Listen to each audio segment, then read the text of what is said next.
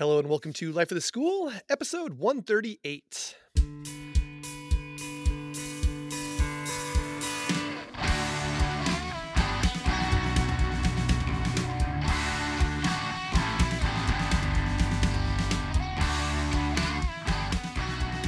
Hello, my name is Aaron Matthew, and I'm a biology teacher from Massachusetts. And on Life of the School podcast, I like to sit down with some fellow life science teachers and ask them what's going on in the classroom and what are their hopes for the future. And in this episode, as a group of lifelong learners, we're gonna come together and think about how it is that we might possibly get an additional degree or additional certificates. Some are for career advancements, others are just for growing and learning. So with that in mind, we're gonna look at the pros and cons of pursuing additional degrees while actively teaching in the classroom, which does sound like an impossible task every time I think about doing that myself. So we're gonna kick off our episode with a goofy question.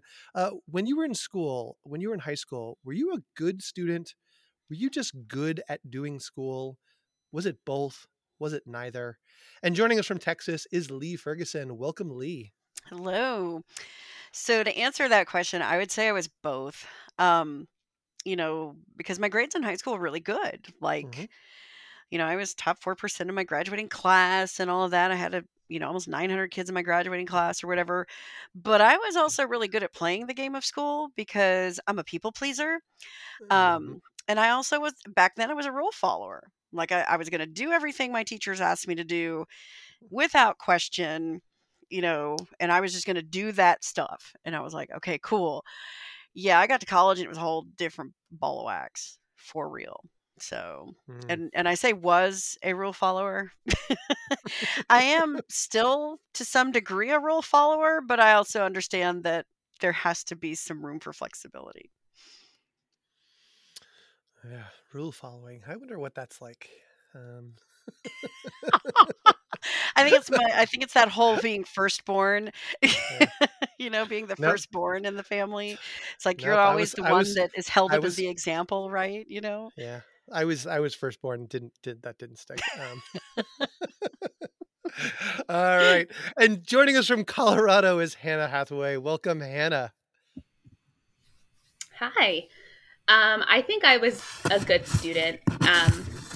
There definitely were times when I played the game of school maybe a little, but mostly I just honestly really loved learning and my classes for the most part, and I didn't mind doing homework because I liked learning stuff, and that's probably why I went to school until I was 29. So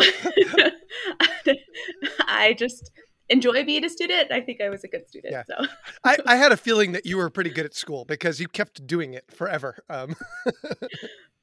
yeah, I was just like, no, I'm good at this. I'll just keep on doing this Yeah. forever. It's great. Yeah, I recently had a conversation with one of my former students who was applying to another program, and they were like, I could just keep doing this, but I think this is the last one I get to do. And they were getting ready for a doctoral program, and I was like, well, yeah, then you'll go to your postdoc. So you Oh put it yeah, off a couple more years. I think that they are definitely one of those people who will be sort of in school, some version of school for the next 6 or 7 years, even though they're in their mid 20s already. So it's definitely a possibility. yeah. I'm gonna be that person when I'm retired and Yeah, gray, like auditing classes at the local college. Just like, doesn't quantum mechanics sound fun?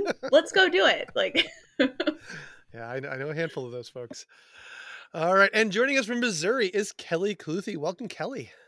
Hey, my answer is really similar to Lee's because I was also just a really strict rule follower, lived to please my teachers. I cared a lot about my grades and just chasing after points.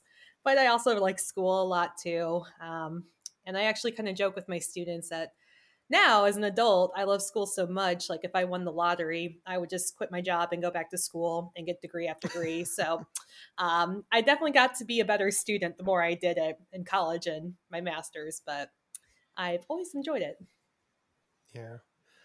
Yeah, I was definitely good at school. Like Yeah. I was good at gaming the system of like what are the rules of this thing? What do I have to do and what is the least I have to do to get enough so that I can come to this building where all of these teenagers that I like are Whereas my girlfriend, they let me play soccer and track. If I don't get good enough grades, they don't let me play soccer and track, um, run track. So I definitely didn't go there. And it wasn't that I didn't like learning. I did enjoy learning things, but there were classes that were much more structured about following a set of rules.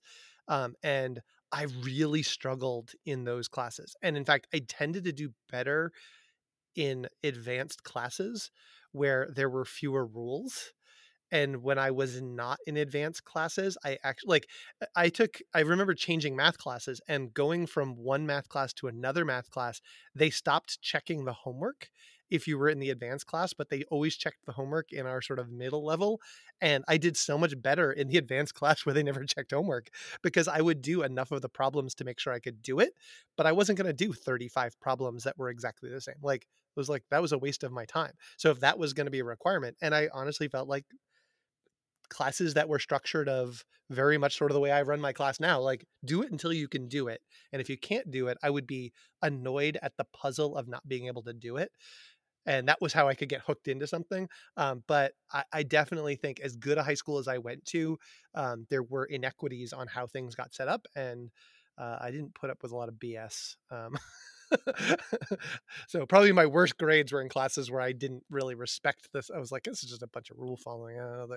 That. And I became, as you said, a much better student when I became an adult, and I could choose the classes I took based off of my interest. And I certainly am a nerdy student now beyond beyond belief. But that's because I like to geek out on stuff and like to do the deep dive. But I wasn't necessarily, I had a little too much punk rock in me, I think, when I was younger to always follow all the rules.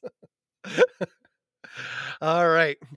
So now we're talking about graduate programs, and I will say this is a 100% a Lee Ferguson special episode where we started talking about topics and what we could do, and this is right up her alley as we've been discussing her program. But so we'll get the Lee last on this one. But what would motivate you to apply for a graduate program in this point in your career? Or if you've already done some graduate programs, why did you pursue them? And this is fascinating to start with you, Hannah. Like, what are your thoughts about this? Yes. So before I started teaching, I got my PhD in pharmacology, which I'm going to say what that is because most people think it's pharmacy. It's essentially like the science of understanding how drugs work. So my PhD program was like a traditional science research program. There was really no educational component. Or like training, I should say. I didn't have the TA or anything. Anything I sought out to like learn how to teach, I did independently of my program. So a very different path. I knew I wanted to do that for anyone who is potentially interested in going and getting a PhD in like a biological sort of more research-based science. I just always, since I was in high school, knew that I wanted to do something in research. So that was like quite obviously the path I was going to take. And I do sometimes think about like, because I love school. So I'm like, maybe I could go back and like, not another PhD. That's insane. Maybe I'd like get a master's or something. And then I have to remind myself that like, no, you did enough school. You should stop. So even though it's quite tempting, at this point, I'm trying to tell myself no more degrees, just learning for the sake of learning outside the structure of a program. Yeah. So now we've decided that if we're going to devise a program for you, there are components that would be like educational based or learning about teaching and sort of research into like teaching methods and stuff like that could draw you into, we're not going to call it another degree, but like a series of courses or something like that. Oh yes, there's definitely programs that are interesting to me and I would love to do. But I gotta, I have a tendency to put too many things on my plate, like I think a lot of us do here. So always fighting that. Yeah. I think we could start meetings right with this group of 4 people. The overschedulers, the overcommitters. All right. And Kelly, how about you? What would possibly draw you into another degree or another program? Um, so I already have my master's in biology, which I finished early in my career, so I could teach some dual enrollment classes as well as be an adjunct and make a little extra money on the side. And that's been great. I've actually used that degree a lot, and I'm really glad I got it. But I do also really want to go back to school. I don't feel like I'm done learning myself, and I really, really, really would love a PhD in biology. Mhm. I just don't know how I could make it work at this point. So if that's not in the cards, I would like to get a PhD in curriculum and instruction. Or sometimes I think about library science and maybe a Mm. master's there, and just like hanging out, being a librarian would maybe be a good alternative to teaching, because sometimes I think I need a little change, especially in the last couple of years. Yeah. Yeah.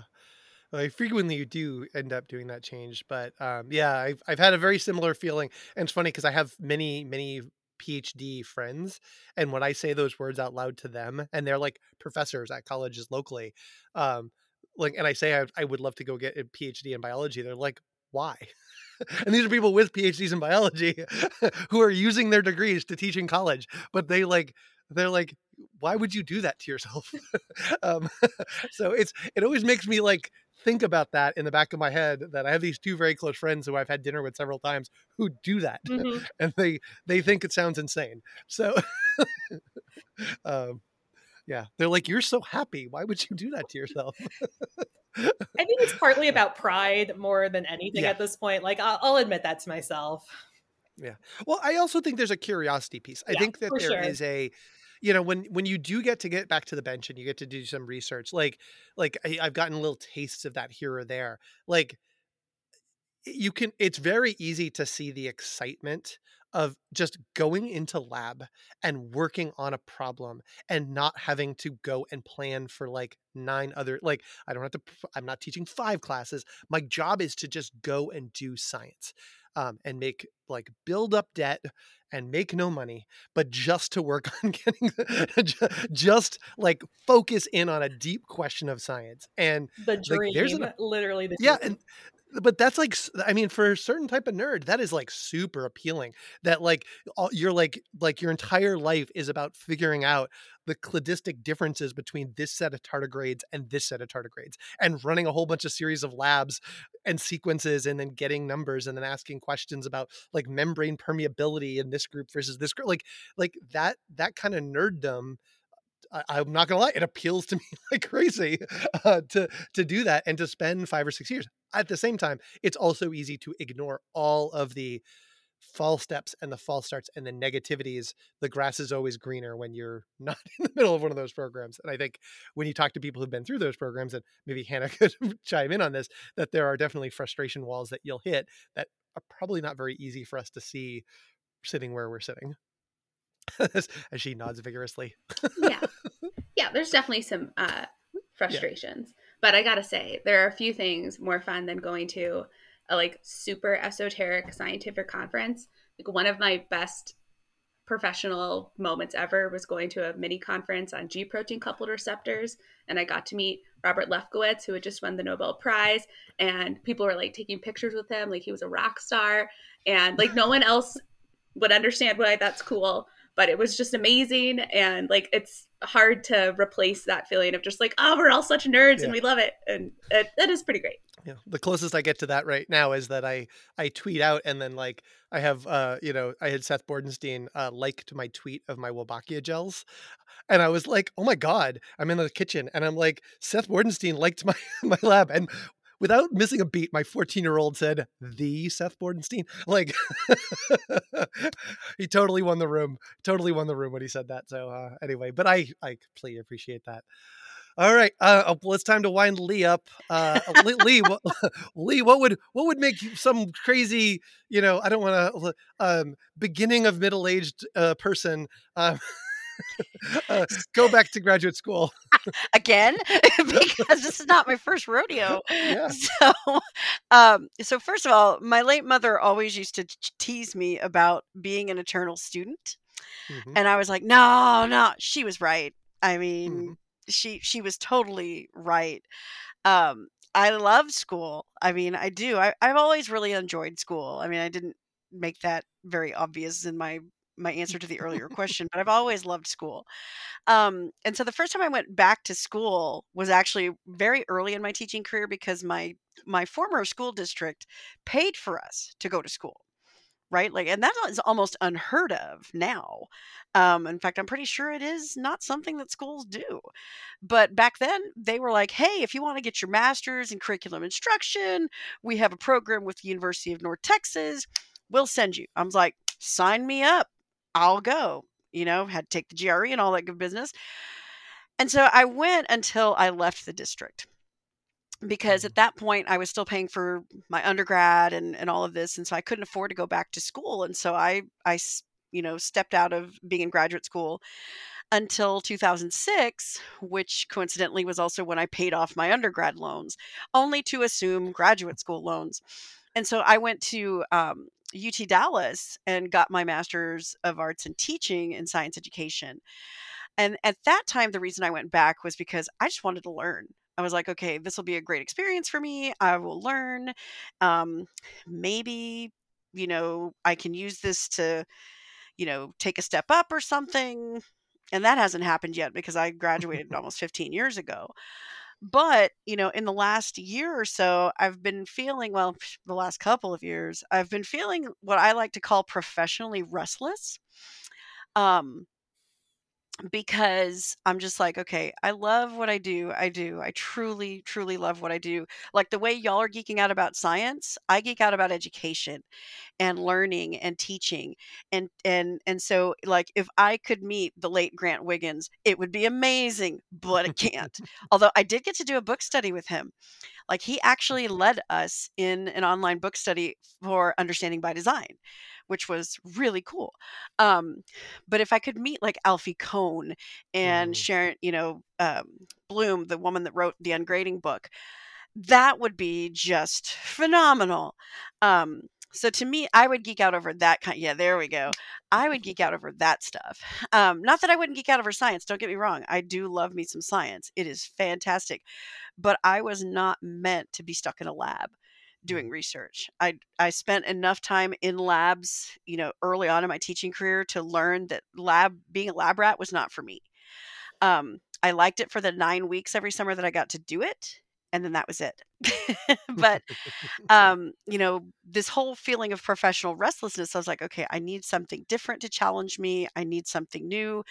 I'm not ready for doctoral work yet, because to me, if I'm going to go on and get that doctorate, I'm going to quit teaching. I want to be able to devote all my time to doing that and doing that well, because to be in school and to go to school at the same time is rough. Mm. Um, those 2 years that I got my master's, those were probably the two most unhealthiest years of my life, both physically and mentally. Um, and so not wanting to repeat that again, I'm like, all right, if I go back for a doctorate, I've got to quit. I've got to quit teaching because I'm not one who half-asses anything. I am going to put 100% into everything that I do. And I know that when you're in school and going and working full time, it's hard to do that. Um, and so I decided, you know what? I've already got a master's degree. I could just get principal certification, admin certification. It's only 18 hours. I can go to this school, do it online, quick. It's a great program. Okay, that's what I'll do. And so now I'm in this program through Lamar University where I'm getting my principal certification. And, when I went into this program, I was like, yeah, I don't know if I really want to be a principal. I know I want to be a curriculum supervisor because around here, all the curriculum supervisors pretty much have administrative certificates, right? And when you look for jobs in this area, they all basically require that certification. So I'm like, all right, if this is the game I got to play, game on, let's go. But the more I think about it, I'm like, being a principal might actually be kind of fun. It would definitely be challenging in a different kind of way. I would still get to work with kids. I would get to do work with teachers, in ways that I don't currently get to do now. And so I'm like, okay, maybe I'll be a principal for a little while. I don't know. We'll see. We'll see how I feel once I get through my internship, and that won't happen until the fall. So we'll see. We will see. Well, I think that I do not want to be a principal. I could say that safely. Yeah. I think if one thing has taught me, if one thing I've learned throughout this pandemic is, gosh, those jobs are impossible, and I am not cut out to do that. In fact, I said to my new principal, we had a faculty meeting, and some things were said by faculty members that like I was like, how I was puzzled by how they said it and how coolly and how calmly she she listened, she acknowledged, she reframed, she redirected, and I was like, yeah, I don't have that temperament or skill set. I would be a disaster if that was me. We all have our strengths and weaknesses, and I do not think I would be a particularly good person. Similar to like, I feel like it's a lot of rule setting, and it's a lot of like, it's a lot of negotiating, and while we do some of that in the classroom, at the end of the day, I get to really deal with teenagers, biology, and education on a daily basis. And when I wouldn't ever get to deal with biology if I was a principal, and the teenagers I would predominantly deal with would be the ones who get in trouble, and the adults I'd have to deal with would either be my colleagues, sometimes we're doing the right thing, sometimes we're doing the wrong thing, and then a whole lot of parents. And yeah, I look at that and go, no, no, I'm where I'm supposed to be. I'm in the lane. I'm in there. Um, Well, it's yeah. interesting that you say that. I mean, the more I'm getting further into this program, the more I'm learning that it isn't all of that. Okay. um, that yes, you are working with students, and yes, you are working with teachers and parents and all of this other stuff, but it's not so much rule setting as it is coaching. Like if you do it well, Mm, it's all about coaching and getting teachers to really reflect upon their instructional practice and how can we benefit students, and are we doing right by kids, right? I mean, yeah. and that's what I'm seeing, that because the class I'm in right now is a leadership class. Hmm. And so, the way that this class has been framed, by at least by the books and stuff that our professors are having us read, they're telling us, okay, good leaders, good school leaders do these things. And it's Yeah. all it's none of the rule setting business and all of this that we all have this perception that principals do, and more of the, let's have conversations about coach, let's have some coaching conversations, let's collaborate, let's work together, all of that. Because I think our perception of what a principal does is colored by two things. Number one, what were principals like when we were in school? Yeah. And number two, how do we perceive them now that we are their subordinates, right? Yeah. And I guess it just depends on like how your own administrators treat you as a faculty member. And yeah, I will say that there are some days when I don't feel like the relationship we have with our principals is collaborative enough. Um, but I think it's more collaborative than it is in some schools. Yeah. So, Yeah. And I will say it's going to vary enormously school to school and oh state to yes. state, as we've often talked about. Um, and what I feel like in Massachusetts is that there are a lot of demands in order to how to run a building in Massachusetts. Some for very good reasons. Um, some just because they are what they are. And I think that for me, knowing my own temperament, I would be distracted and annoyed by the things that I would be like, why are we doing this? Like, this is dumb. Yeah. And as I said, like, I think you're 100% right that good leadership involves a lot of those pieces. I just think I would be distracted by all of the things that would annoy me as part of the Mm, job, even if it's not a huge part. Like if I have to spend 20% of my time doing something that really annoys me, that's like way too much. yeah. I'd rather deep dive on the stuff and as I said, I love what I get to do. So I don't have that like itch to go do something else. But what I do have that is similar to you is that Yes. I have like there's a clock ticking. Like I'm gonna be working for like 20% of my salary in a decade. Like No. I, I'm gonna age out of this thing just from like a practicality standpoint, Yep. and I'm gonna be still relatively young. And because I'm gonna be relatively young, when I look at these things, I go, gosh, what else would I like to do? And for me, I think about teaching methods. And right now I have my first student teacher that I'm working with this spring. And it's great to sort of just, like poor kid has to listen to me pontificate about education all day long.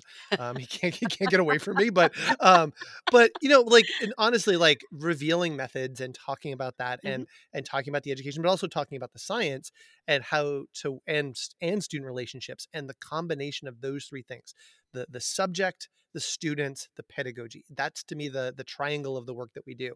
And like, gosh, that would be so much fun to teach or to supervise student teachers or something like that. And to do that in Massachusetts, like you cannot turn around without running into a PhD or an EdD in Massachusetts. They're just like, we're a very educated state. And so even to teach like adjunct around here, you need a doctorate. Like you just kind of do. Not always, there are some exceptions, but for the jobs that I would want, and there are jobs that will be available to me that I would want. I think about that EdD as that door opener that I need. I think that my career will serve as like, you know, here's my career, boom. But it will only get me so far. And I do think that there are components about education um, that I don't know because my career has been the sole focus. And I do need to dive into some theory components and learn some more to be that person who understands from the other side how to teach a little bit better and also to tie into some networks to then Right. grow professionally once I'm doing that work.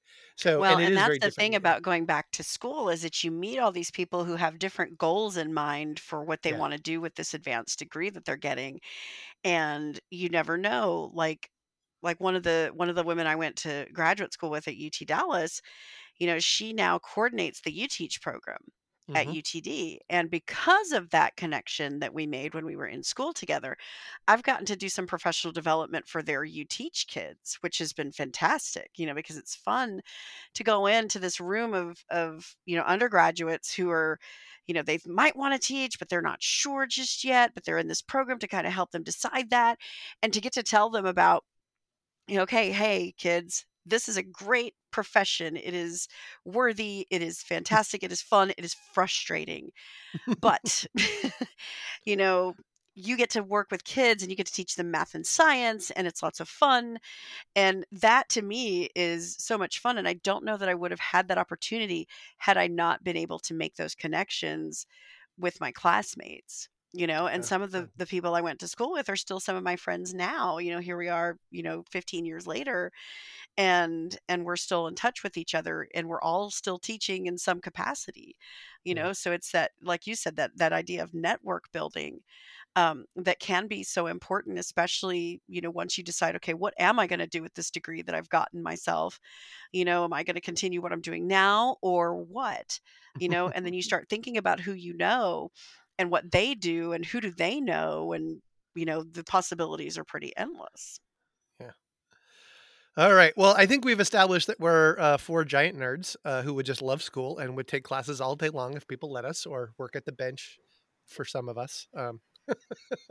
We could do that all day. But there's clearly some barriers that would prevent us from that. And I almost want to say like we shouldn't say time because we never have any time. But uh, I'll acknowledge that time can absolutely be part of your answer. But what are some of the barriers to attending graduate programs? Kelly, we'll start with you. What are some barriers for you for going back and getting that library sciences degree or getting that PhD in biology? Mhm. What are the barriers? I mean, I think money is the big one here. College, Yeah. college is obviously like super expensive. And to do that PhD in biology, I would probably have to quit teaching for a while to do it. There's no way I could balance both and do Hmm. well at both of them. So I just don't think it's in our cards to be able to take like the graduate stipend, which is usually what, like $20,000 in this area instead of my teaching salary for those years, because my husband's also in education as well. So it's not like we're making the big bucks over here. Um, but I think maybe another master's is a little bit more reasonable. My partner is finishing up his master's right now, so it'd have to be until his is over, but that might be something that I look into next year or two. We'll see. Yeah. And Lee, how about you? What are I mean, you're committed. You're doing these things and you've talked about it, but Yeah. what have been barriers to this continuing education? So cost, surely.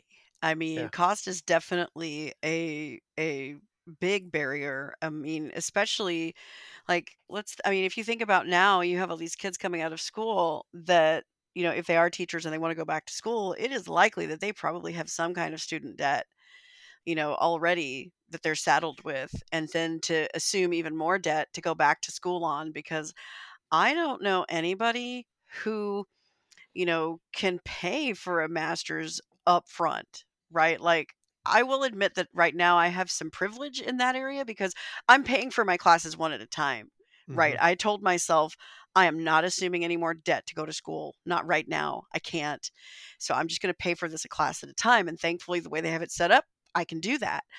But I also work a second job that Mhm. pays really well that allows me to do that.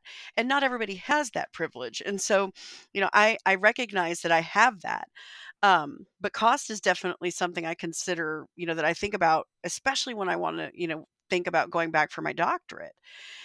Because as much as I keep saying, no, I don't want to do it, I have a feeling that eventually I am going to go and do it. I may just wait until I retire.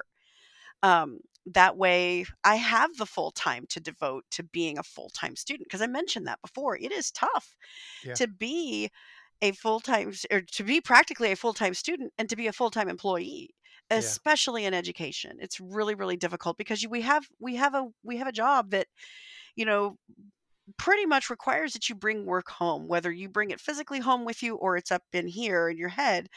You're always thinking about what you're going to do the next day and how can I improve this lesson and da da da da. Da.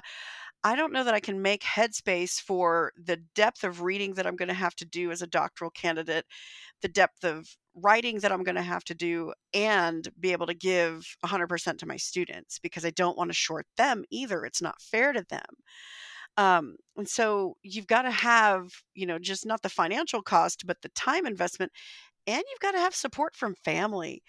I mean, Mhm. I don't have children, but I have a husband who, you know, every time I've been in school, at least this will be my second go round since we've been married, I don't get to see him very much, even though we live under the same roof, because Mhm. every night I've come home, since the beginning of January, and I'm like, okay, hey, let's have dinner together. Da, da, da. I got to go do homework, Yeah. or I've got class this Monday night. I've got this, I've got that. I'm going to, like Saturdays, I spend all day writing, because I've got a paper I've got to turn in every Sunday. And so you've got to have the support from your family or your partner or whoever, shares your living space with you and your life with you. Because if you don't have that, it's going to make it that much more difficult for you to finish and to get through, because they need to know how important it is to you that you're doing this as something for yourself. Right, that this is something you're sacrificing your time, to do for yourself because you either A, want to learn, or B, want to move up, or both. Mhm. And thankfully my husband, understands that. He knows that, I've always wanted to, you know, move up in my career. And then because I'm working full time right now, you've got to have support from your administrators too. I think that's really Mhm. important that they understand that, yes, you're in school and, maybe they shouldn't volunteer you for things because, oh, they realize, oh, yeah, you're in school. I mean, when I went to my head principal to get signatures on some stuff for this program because he's got to sign off on stuff, he's like, I was wondering how long it was going to take you to do this. Mhm. Because he's like, I'm just shocked you didn't do this sooner, that I didn't sign up to do this administration certification sooner. And I'm like, okay. I mean, because I'm a little unusual on my campus in that a lot of the folks who hold principal certifications that aren't already principals only teach for maybe 3 or 4 or 5 years before they go off. And here I am, the old lady, 25 years in the classroom and finally decided, you know what? Let's try this out. And so, Yeah. I mean, I have some issues with folks that don't stay in the classroom long before they exit for administration, but that's a whole other Oh, podcast for yeah. a whole other time. Yeah. And so I feel like if I do decide to go ahead and go down the principal path, that I'll have some cred among the teachers that I have to supervise. Yeah, I wouldn't bring any junior colleagues into that conversation because we would get ourselves in trouble awfully Oh, fast. yeah. Yeah. As people have been in the classroom for a very long time. Yep. Um, and yeah, I think that the waves of experience you go through in the classroom, I was jokingly referring to somebody going through oh yeah, they're going through the second wave where they think they figured the whole thing out, because you go through like 4 or 5 of those during your early Mhm. career where it's like struggling is like, oh yeah, I figured this out, and then you're like, oh wait, and then you do a couple more years, and then you have this moment where you're like, yeah, like I'm 8 years in, everything's running totally. Uh-oh. And you got to go through that. I feel like my whole first decade of teaching was a series of 2 years of like chaos, 1 year of feeling like I own this. And then by the end of that year, I realized all the stuff that I didn't know. And that was Mhm. pretty much my first decade of teaching. And I was describing one of my colleagues who is doing a great job and saying, like, I think they're just about they just started asking questions. And I was like, oh, yeah, I think they've just figured out that this comfort level that they have achieved for most of the last year, it's just about to get restless for them. And they're going to figure out all these other things they want to tear down and stuff like that, which is kind of fun. Like it's good, but Yeah. it's interesting waves that you go through. Hannah, how about you? What are some barriers in your mind in terms of like preventing you? I mean, you are the lifelong learner that you say you are, and you keep wanting to go back to programs. So why not? What are some of the barriers for you? Yeah, my answer to this question is complex. For me personally, I think it's obviously time. Money is a big one too. Um, so I think, speaking more towards people, other teachers who are thinking about maybe going back to get a PhD in a science, I think my hesitation, if I was in that position, knowing what I know, is definitely like the finances part would be a big part. When I started my PhD, I was in Washington, D.C., which is a very expensive city, and my stipend was $27,000 a year. So I hope for most teachers that would be a pay cut. um, it certainly would be if you were living in Washington, D.C. It is nice that if you get a PhD in sciences, generally you don't have to take on any loans. So that's a plus. But it definitely is the kind of thing where you have to do it full time. So I don't think you could continue to teach on the side or something. I did tutor on the side, but I don't think you could really do a full time teaching gig.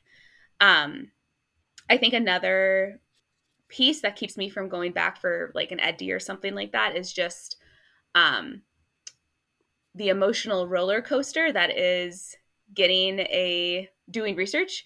I think when I was a student, that was the most challenging part for sure, because you have to learn how to deal with all the failure that comes with science.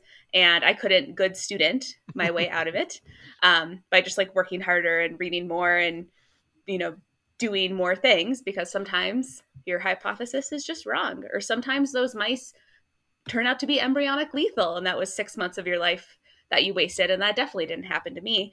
um, so I do think as a teacher now, though, that it's kind of similar feeling sometimes. Like you can put your whole heart into a unit or a lesson or like a student, and it could still not turn out. So I think if you are a teacher who's worried about that component, I think you will have the emotional resilience to handle it. But for me personally, I feel like I just don't know if I want to go through all of that again. um, but I am tempted to maybe one day go back and get a master's. It's mostly just the financial component that makes me hesitate, and obviously time. Yeah. Well, I think that the I don't know that the financial part is really ever going to be solved, and without support from the school, that's going to be challenging.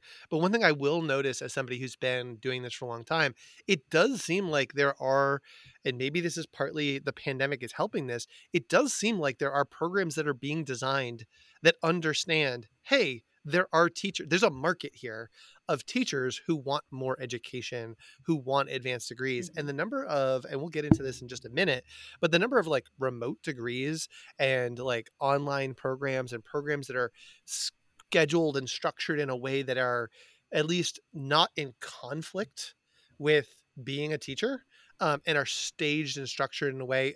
It does seem like that's a case, and that seems like it's growing. Like every time I've gone and searched, the barriers are being brought down in that way. Doesn't mean that they're gonna make the days, 35 hours long, which is what we'll actually need to be able to have the time to do all the work and to sleep.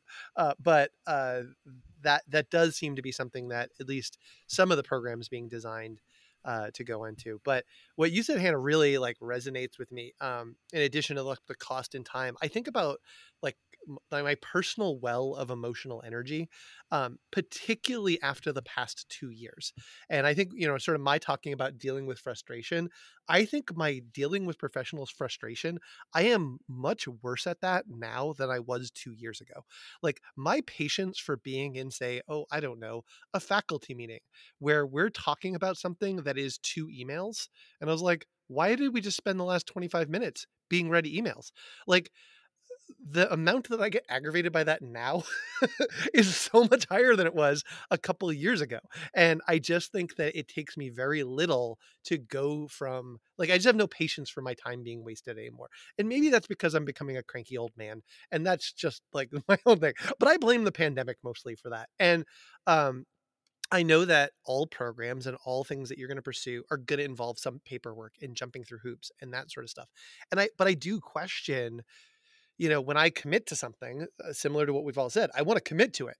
And I know that I'm going to need to have a little degree of resilience that I haven't consistently shown in my life the last couple of years when I've gotten these things that are annoying. And I wonder about like, getting to that place where I'm ready emotionally to say, yes, I'm ready for that next chapter. I'm ready for that next piece. And some things that I haven't been able to overcome.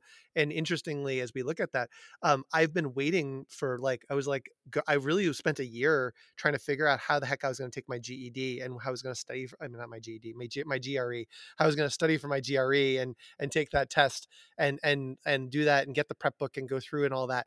And some programs still were requiring it. The programs I was looking at were still requiring them. And then suddenly those requirements have started to disappear from programs over the last couple of years, which is interesting. So I might not be the only person who's not able to carve out time to do that stuff. And maybe I'm being a little hard on myself in there, but I know that I haven't been able to, if I really wanted to do these things and that was a requirement, 2 or 3 years ago, I would have found the time. I would have figured out how to schedule that and how to study, and I would have just made it done. But the fact that I haven't been able to the last couple of years actually tells me a little something about myself and the ability to, in these times, schedule myself to overcome what, frankly, I think an exam that is strictly busy work. I don't think there's value in that exam. I don't take any pride in the score that I get in there. I test well. I probably would do just fine on it, but I just could not be bothered to work on that at all in the last 2 years. And and I think that I use that as a little bit of a proxy for me to as a check-in to go, maybe that tells me a little something about where I am in terms of my readiness, not because the exam is important, but it tells me something else about sort of my, again, emotional well of energy to dedicate to those type of things. So um that's something that I've been thinking about. And so, as Hannah was describing, dealing with frustration, I think you're tapping into something that I'm well aware of for myself, has something that has been an issue. All right. Well, let's transition, and now what we're gonna do is we're gonna do work for a bunch of people who are interested in this. We're now gonna give you a laundry list of possible programs, because we're a bunch of nerds and we looked some of these things up. So we're going to give a couple ideas. So what are some of the options for those who are working teachers who are looking to attend programs? Lee, let's get your laundry list here. Yeah, I was gonna say, because I really think it depends on what your end game is, right? Like, I know most biology teachers probably are looking maybe to get a master's in biology, and so and the reason I was able to list all of these programs off is because either A, I had looked at these myself, or B, I have friends who've been through these programs. And so there's a lot of online masters in biology programs just designed for teachers. Clemson has one, and there's a ton of folks I know who've gone through that program. Um, there we go. We got an example. Kelly. Mississippi State has one. WashU and St. Louis has one, and I've got a few friends who went through that program. University of Nebraska at Kearney has one. University of Illinois Urbana-Champaign has one. And those are just a few. There are other ones. Those are the ones I know of. Like I said, because I know folks that have been through them, or they actually advertise in the American Biology Teacher as well. I know that I didn't really want a master's in biology after I started graduate school at UT Dallas. That same science ed program that I went through at UT Dallas is now in a fully online program, the MAT in science ed. And I believe they have one in math education too, for those folks out there who, might want to do that too. And then there are some doctoral programs as well.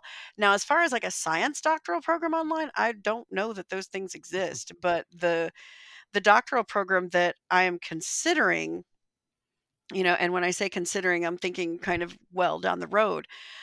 Texas Tech has a PhD in science ed that has a STEM focus. And I have a friend who just finished that program earlier this semester. But I really think that if I'm going to do a doctoral program, I got to quit working. I got to quit working and be a full-time student. And that's only going to work if I'm retired, because then I can at least still draw an income, my retirement income. Yeah. And so I may wait another 4 or 5 years before I decide, okay, that's it, and take the freaking GRE, which I agree with you is just here. Let's do this to tick a box, because I'm sorry, if my graduate transcript is not sufficient enough for you to see that I can do graduate level work, then why do I need to take a freaking test to demonstrate that I can do grad level work?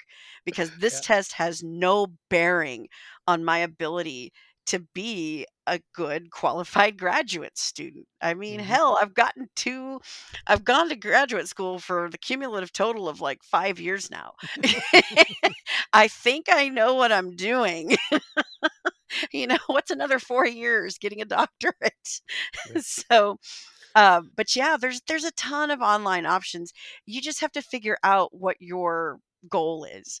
Yeah. Right? Do you want to do science, or do you want to do education? And for me, it's going to be education, just science education. So, Yeah. All right, Hannah, what about you? What do you know out there? And you're definitely bringing it from a totally different perspective. Yeah, I've got a whole little smorgasbord of answers here. So obviously, if you're someone who's considering a degree, like a PhD in a biology related field, I mean, I also don't know of any online programs that would do that. I think you'd really be looking for like your traditional research-based institution. I know if you are still like wanting to do biological research and want to have a toe in education, there's definitely opportunities out there to do both. I couldn't find in my quick Googling this afternoon any like specific PhD programs for that, but I know like there's faculty at University of Colorado Boulder who do research in like the developmental biology department and also really awesome pedagogical research. There was someone who I worked with during my postdoc who she worked with someone at University of Washington who was doing the same thing. So she got to do like hands-on bench research and pedagogical research. And she had like papers in both and went to conferences in both. And so that like there's space there for you to find like both things that you're passionate about. I think if you are like me, I think where I am right now is sometimes I really do miss that bench science and like being deeply immersed in a scientific field. And so I think one of these years, for sure, I'll probably try to do something over the summer where I am doing bench science again. So I would probably like call up some labs at University of Colorado and see if anyone would like a volunteer for a summer and just kind of learn some new techniques and be in lab meetings and be like, hey, I'll train the summer students I know that you're going to have to like keep a good lab notebook and all those types of things. I know that there's also universities who have specific, more organized programs for that. Fred Hutch has one. Why does Washington have all the cool stuff? But there's a really cool program at Fred Hutch that it's only for Washington teachers. And I'm like, man, that would be amazing. But I know I was talking to someone at University of Colorado, Anschutz, who's thinking about starting a similar program for teachers to do like an immersive, like little research intensive over the summers. And I was like, yes, please, I will be first in line. Please let me know. Yeah. And then in terms of actual like formal graduate programs, I am most tempted by the Mind, Brain, and Education certificate from Johns Hopkins. It's very much my jam of like education and neuroscience, and just like it's like they've made perfectly exactly the most tempting thing for me. So I will be shocked if I don't eventually at least take So one class from Hannah, that program can at I some butt point. in for just a second? So Yeah. one of my colleagues is Yes. actually doing that program right now. She loves it. Yeah. I've Yeah, heard she great things. absolutely I've loves never it. talked to anyone who wasn't like over the moon Yeah. about it.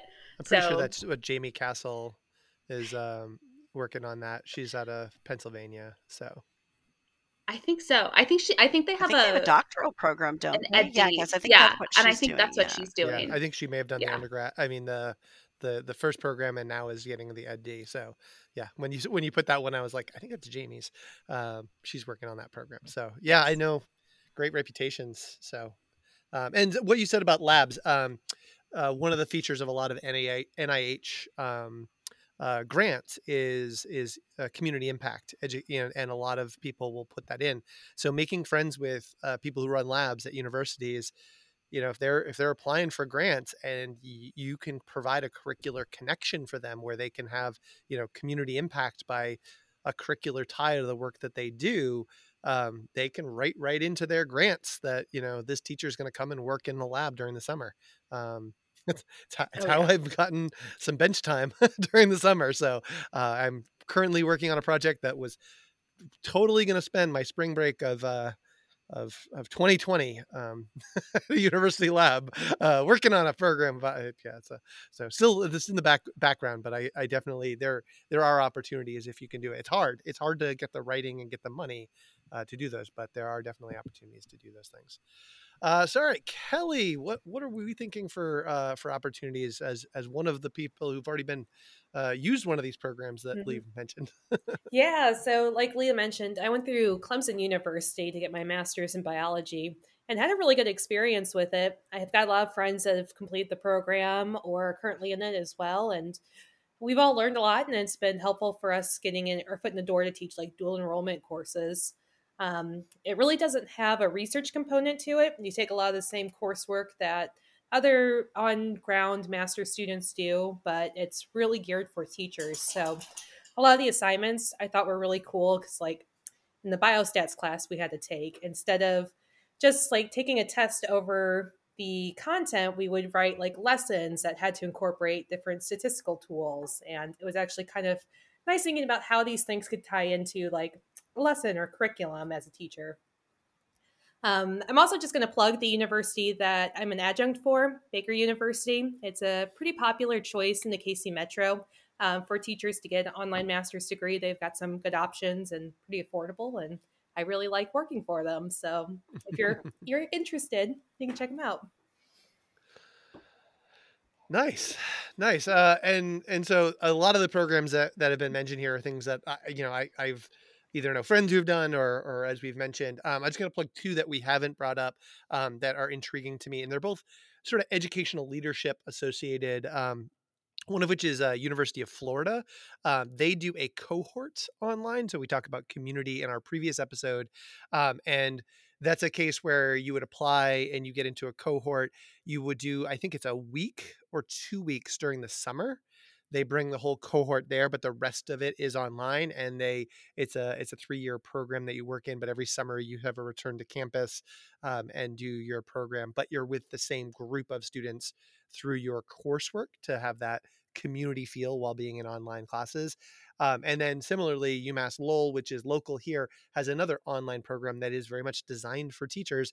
And I know somebody who's a first year teacher in that program, and I know somebody who's a second year teacher in the program. And every time I talk to them at various things, they're like, "Oh yeah, you'd love this program; it's perfect for you."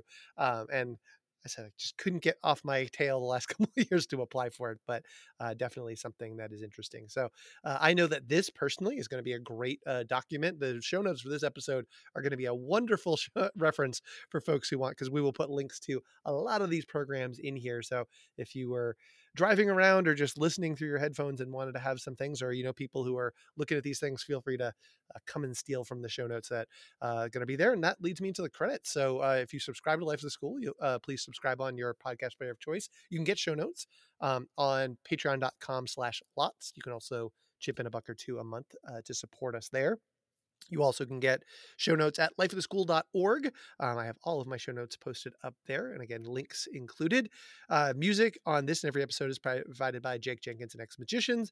And you can follow me on Twitter at Mr. Matthew Tweets or at Life of the School. I will tag this panel when I tweet out these episodes. So thank you all for joining us, and I'll talk to everybody soon.